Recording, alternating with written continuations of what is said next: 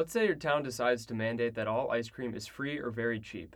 Soon, lines are out the door for people wanting to get cheap ice cream. Sure, people can get similar desserts, but they'd have to pay full price. In order to take care of these long lines, the town decides to mandate that every store must provide free or very cheap ice cream. This might sound silly, but it's exactly what cities tend to do with parking. Cities price curb parking very cheaply and then deal with the excess demand by requiring businesses and residences to have off-street parking. What sorts of costs does this impose on society, and what are our options for change? You're listening to Upset Patterns.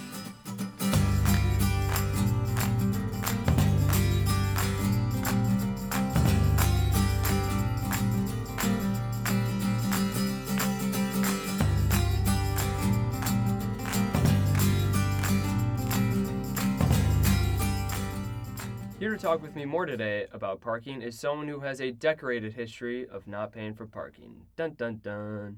Paige Atkinson. Paige, welcome to the program. Hi, yes. I park a lot and rarely pay for it, and I don't really know why I would. I also often do not pay for parking. My apartment building gives me a free parking space, and I park for free. I'm not ashamed of it, but we'll see the cost that this imposes on others, hopefully by the end of the episode. To lay the background a little bit, land is a scarce resource. God isn't making more of it, as they say. A parking spot is around 330 square feet, plus, of course, the aisles in parking lots and garages, so 330 is a conservative estimate. Now, prices are often a signal wrapped in an incentive that usually coordinate resources and economy. A free parking spot in Manhattan is giving away the most valuable land on Earth, so we use prices to distribute resources that are scarce. Most cities charge too little for curbside parking, and this creates a shortage. But rather than raise prices, they'll mandate off-street parking for residences and businesses. That sounds like a lot of space that is not being paid for. Yeah, and of course people are getting good use out of it, because cars are filling them up and you got to put your cars somewhere. But the idea is that, just like in the ice cream analogy, even if people are eating the ice cream, it's not the best use of our resources. And we use prices in a market economy to coordinate how to use those resources. To give a sense of how arbitrary these laws are when they mandate the off-street parking, usually they'll mandate a certain amount of spaces based on square feet, number of dwellings, or a number of a given characteristic for that kind of establishment. Some examples throughout the country. A nunnery requires 1 space per 10 nuns. A gas station, 1.5 spaces per fuel nozzle. Swimming pool, 1 space for 2,500 gallons of water. Tennis court, 1 space per tennis player. Beauty shop, 3 spaces per beautician. Or a church, based on how many seats they have. And of course, a lot of churches will use a folding chair loophole to get around having to have too much parking. Now, one study surveying 49 cities in the Bay Area, parking for a hospital ranged between 29 and 1,682 spaces, unrelated to the city's population or density. And you can see through all of these arbitrary quantities, we're picking not based on how in demand the parking is or how valuable that land is. The range of between 29 and 1682, you can tell that even if they're getting it close sometimes, they could be getting it really wrong, and this could be a really misallocation of space. And a lot of times cities are actually just copying each other to get a sense of what they should put these numbers on. If you're looking at parking like the ice cream analogy, if parking is a good, it doesn't really seem like it's being priced economically like any other good would be. Correct.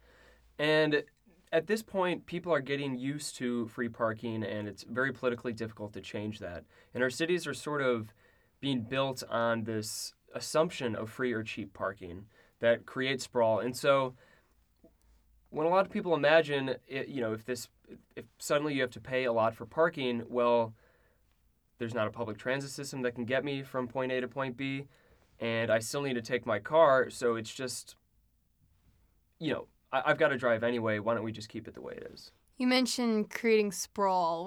What exactly does that mean? Right. So by devoting more land, the off-street parking to to parking spaces rather than residences or businesses, that means that everything gets a little bit more spread out. And if you think of the total cost of a car trip, you have gasoline, insurance, car wear and tear, and of course parking. But parking, when it's free, isn't included in the explicit cost of a car trip. And that means that people are incentivized to drive more than they otherwise would if they had to pay for this parking spot. This creates cities to sprawl outward because distances are easier to manage when you don't have to pay for the actual cost of the car trip.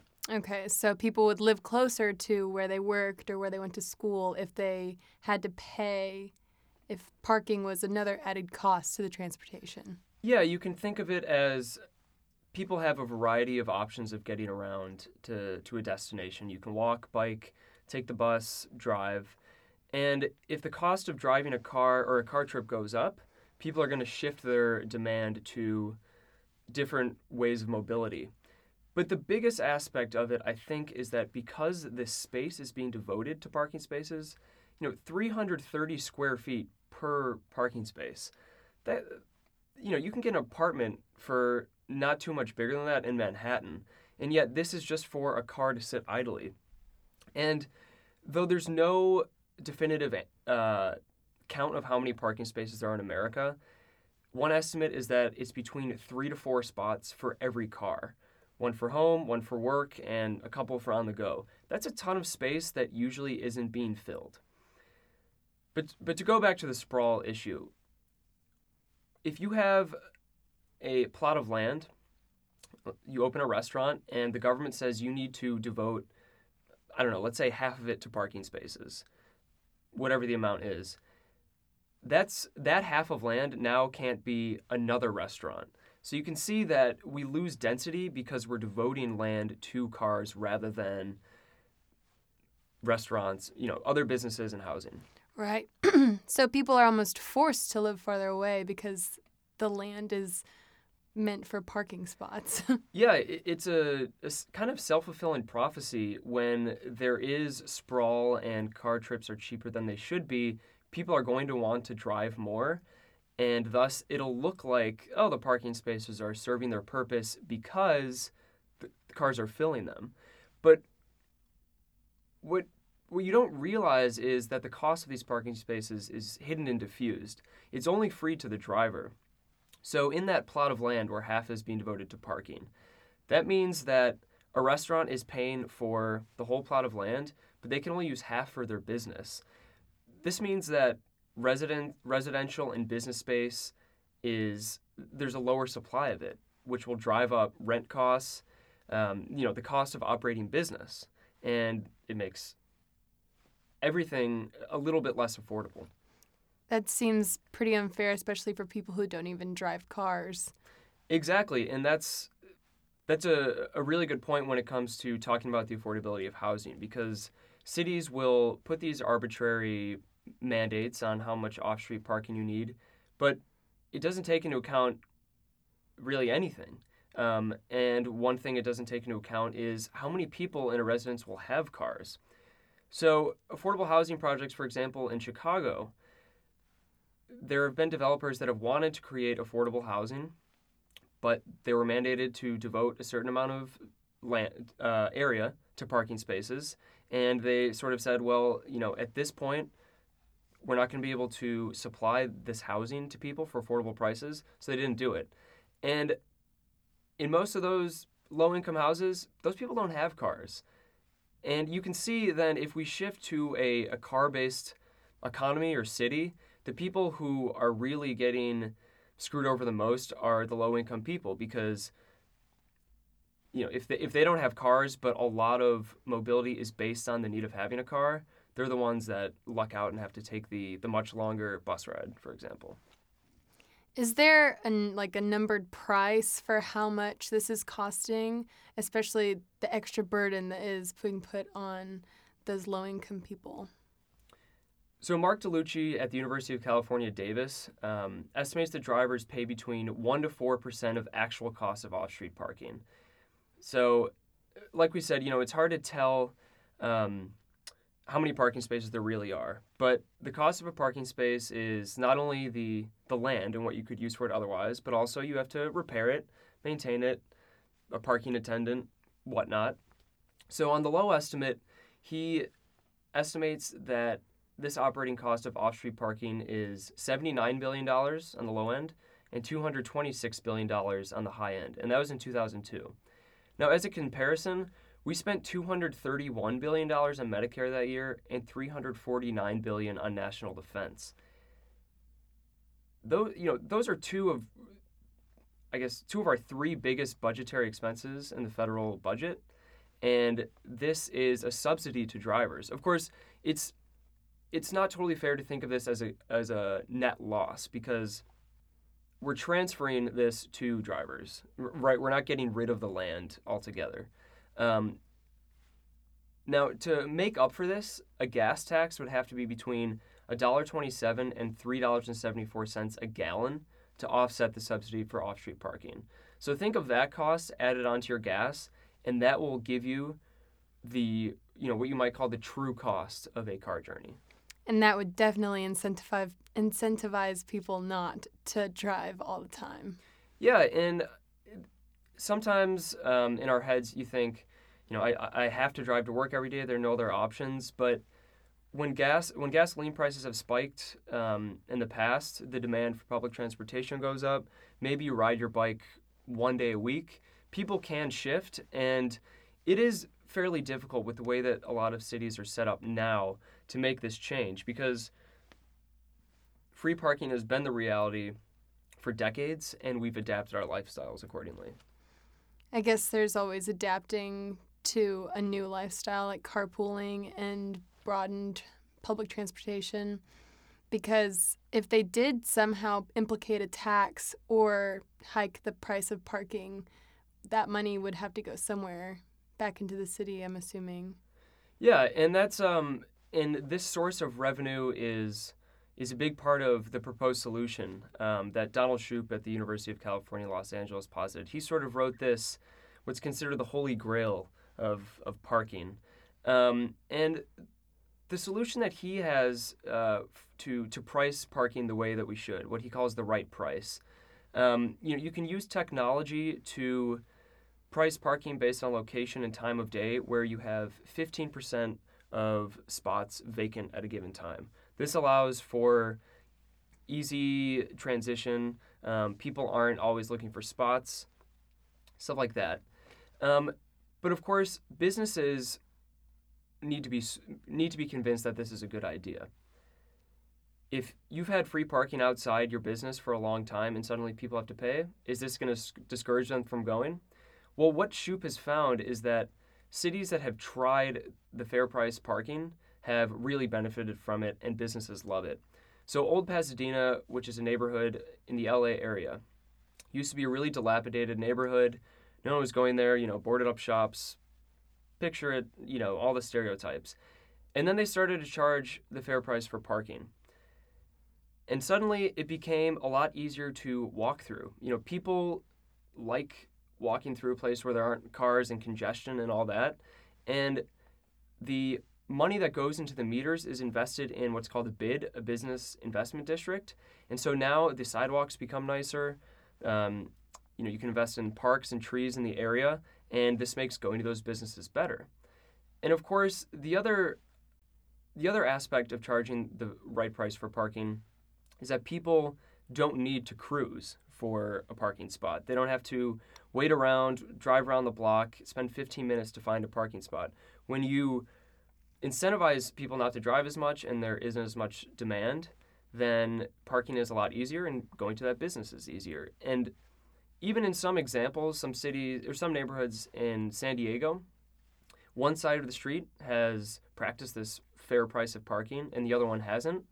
And looking at pictures in this book, it's incredible how night and day it is. Because on the one side, you have nice sidewalks, businesses are doing better. And then on the other side, sure, people are parking there, but, it's just not as pleasant to be.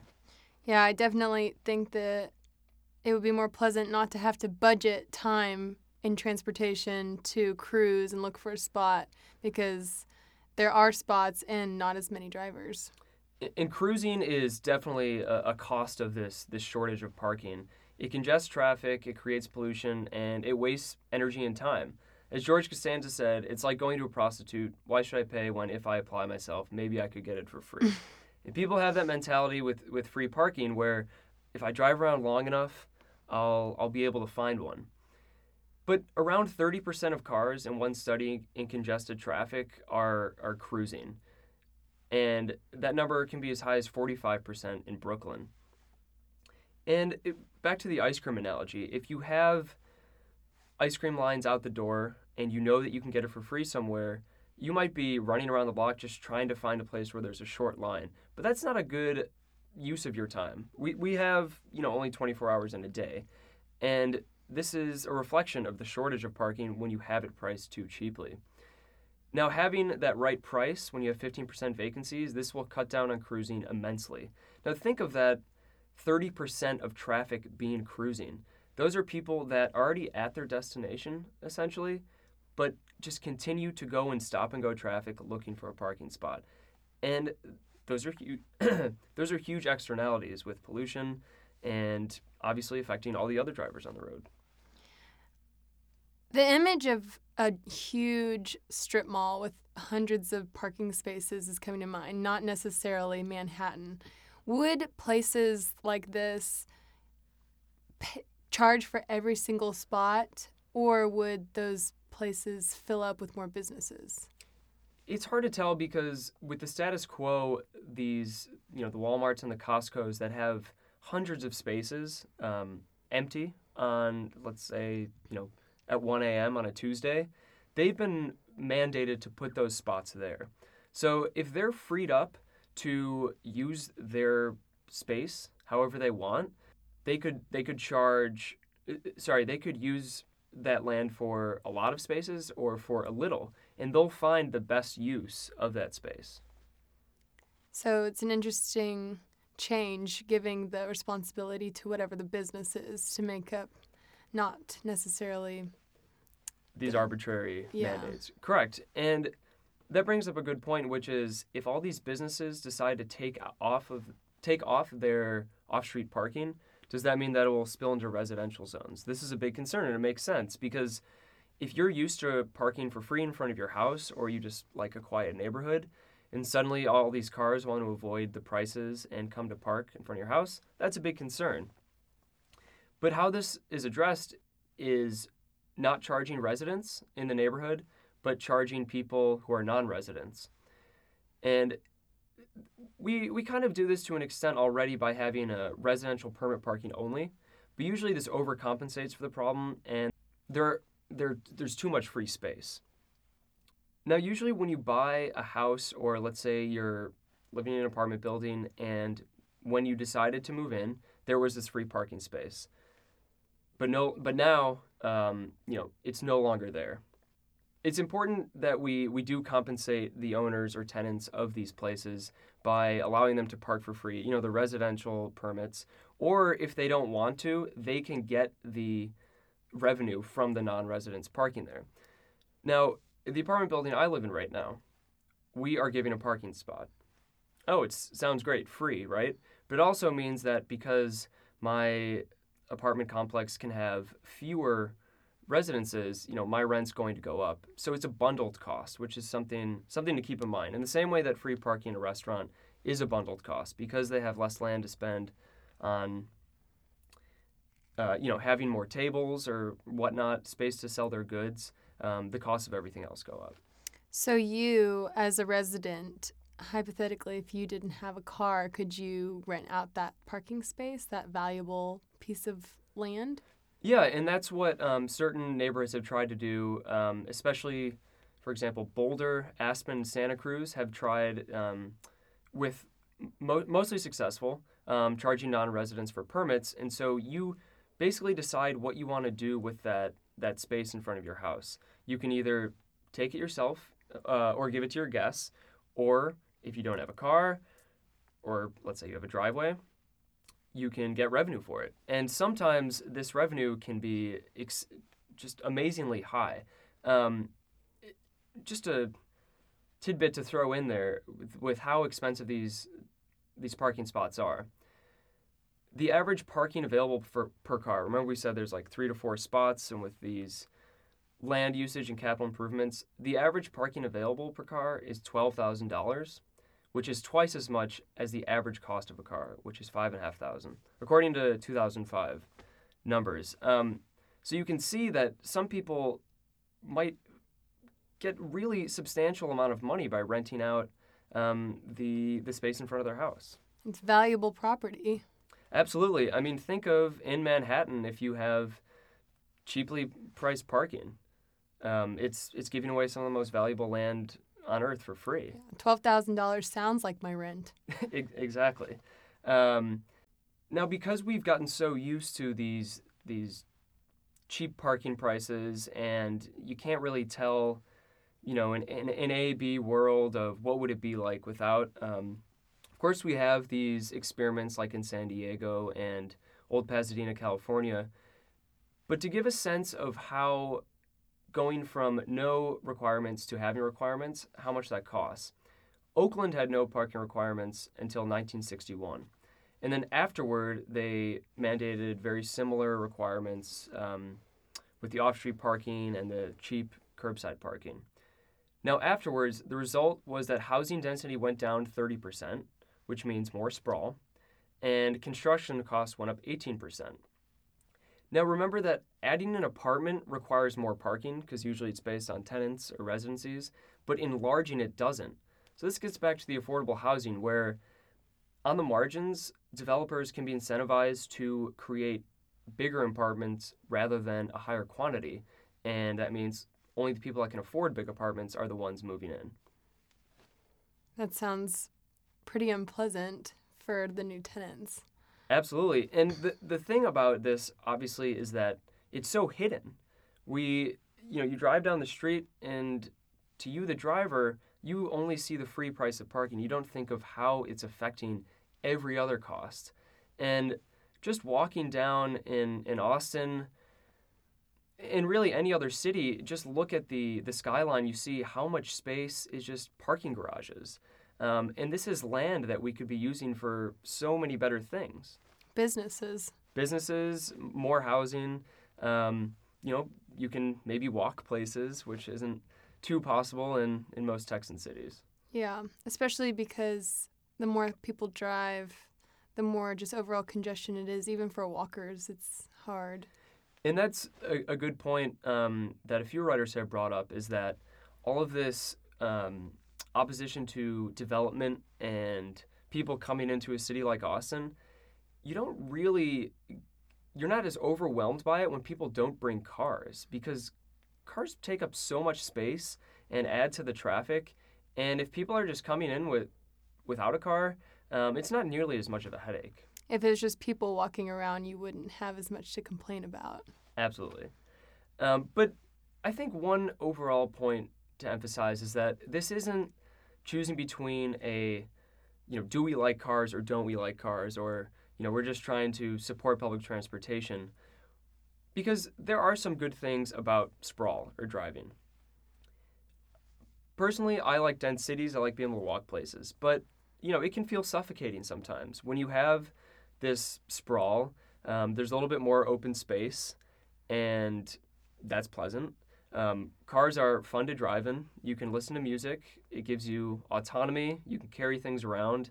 You don't have to work on the schedule of a bus or train.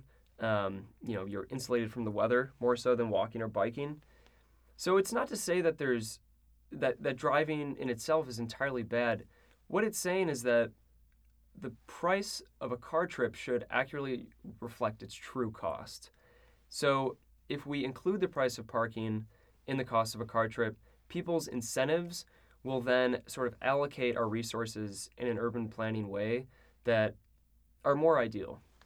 It definitely makes sense to me because I do love to drive, but price of gas definitely has a factor in how much I do it. So if price of parking, if I was more aware of it, I probably would choose alternate modes of transportation. Yeah, and then as more people are choosing those different modes of transportation, or cities are becoming denser, the transition process might be slow. You're not going to suddenly see Austin be, Have a metro. yeah, exactly. Or, it's going to be as walkable as downtown Manhattan or, European old city without cars. But slowly, development will sort of take into account people's preferences. And if driving from, 25 minutes outside of Austin is now more expensive, people aren't going to want to live out there as more. And so they're going to want to be denser. And of course, there will be more housing possibilities because we're not devoting as much land to parking. And I do have to say, I think this is interesting. There's some cities, obviously it varies a lot with how much a city will devote to parking. San Francisco, for example, and New York and Seattle, they have limits on how much parking you can have. Whereas cities like LA, Dallas, and Miami, they have minimums. So you can sort of see how that would affect the density. But Albuquerque, New Mexico, actually has more land devoted to its parking than all other land uses combined. Think about that. How much area and space is being wasted, or not wasted, just used for parking, and how the more parking lots there are, the more spread out things are, and you have to drive more, and it just feeds on itself. And I've never been there. It sounds terrible, just from that. I'm sure there's a lively art scene and the people are wonderful, but whew. I just can't. I could only imagine how much greater it would be if they could devote that space to restaurants, businesses, even homes.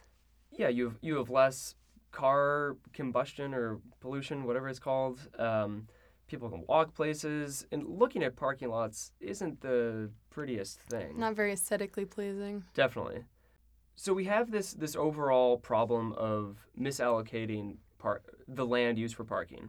And if we establish these right prices using technology that can sort of gauge what the demand will be to get about 15%, I think we can, cities can adapt and develop to be more efficient with the way they use land.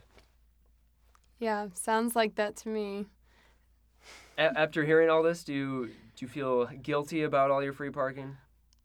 I feel not guilty. You don't have to. Yeah. Uninformed, right. Misinformed. But on the other hand, even if you aren't paying, and of course, I drive too, so I'm not going to just say that you're guilty. Even if we're not paying for the true cost of a car trip, we have every incentive to make use out of this free parking. If the city is more spread out and the parking spot comes with my apartment building, I'm going to use it. I definitely feel less likely to complain the next time I do have to pay for parking. Right. And also, the next time that you can find a spot, rather than cruise, think about all the congestion you're creating and the exhaustion. And the time you're wasting. If you spend 15 minutes, that's a real cost. Yeah, and time is money. Time is money.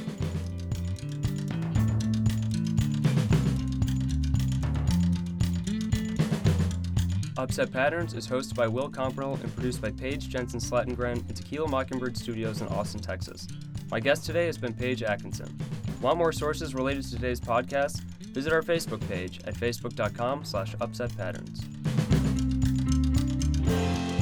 Your family and friends will never die.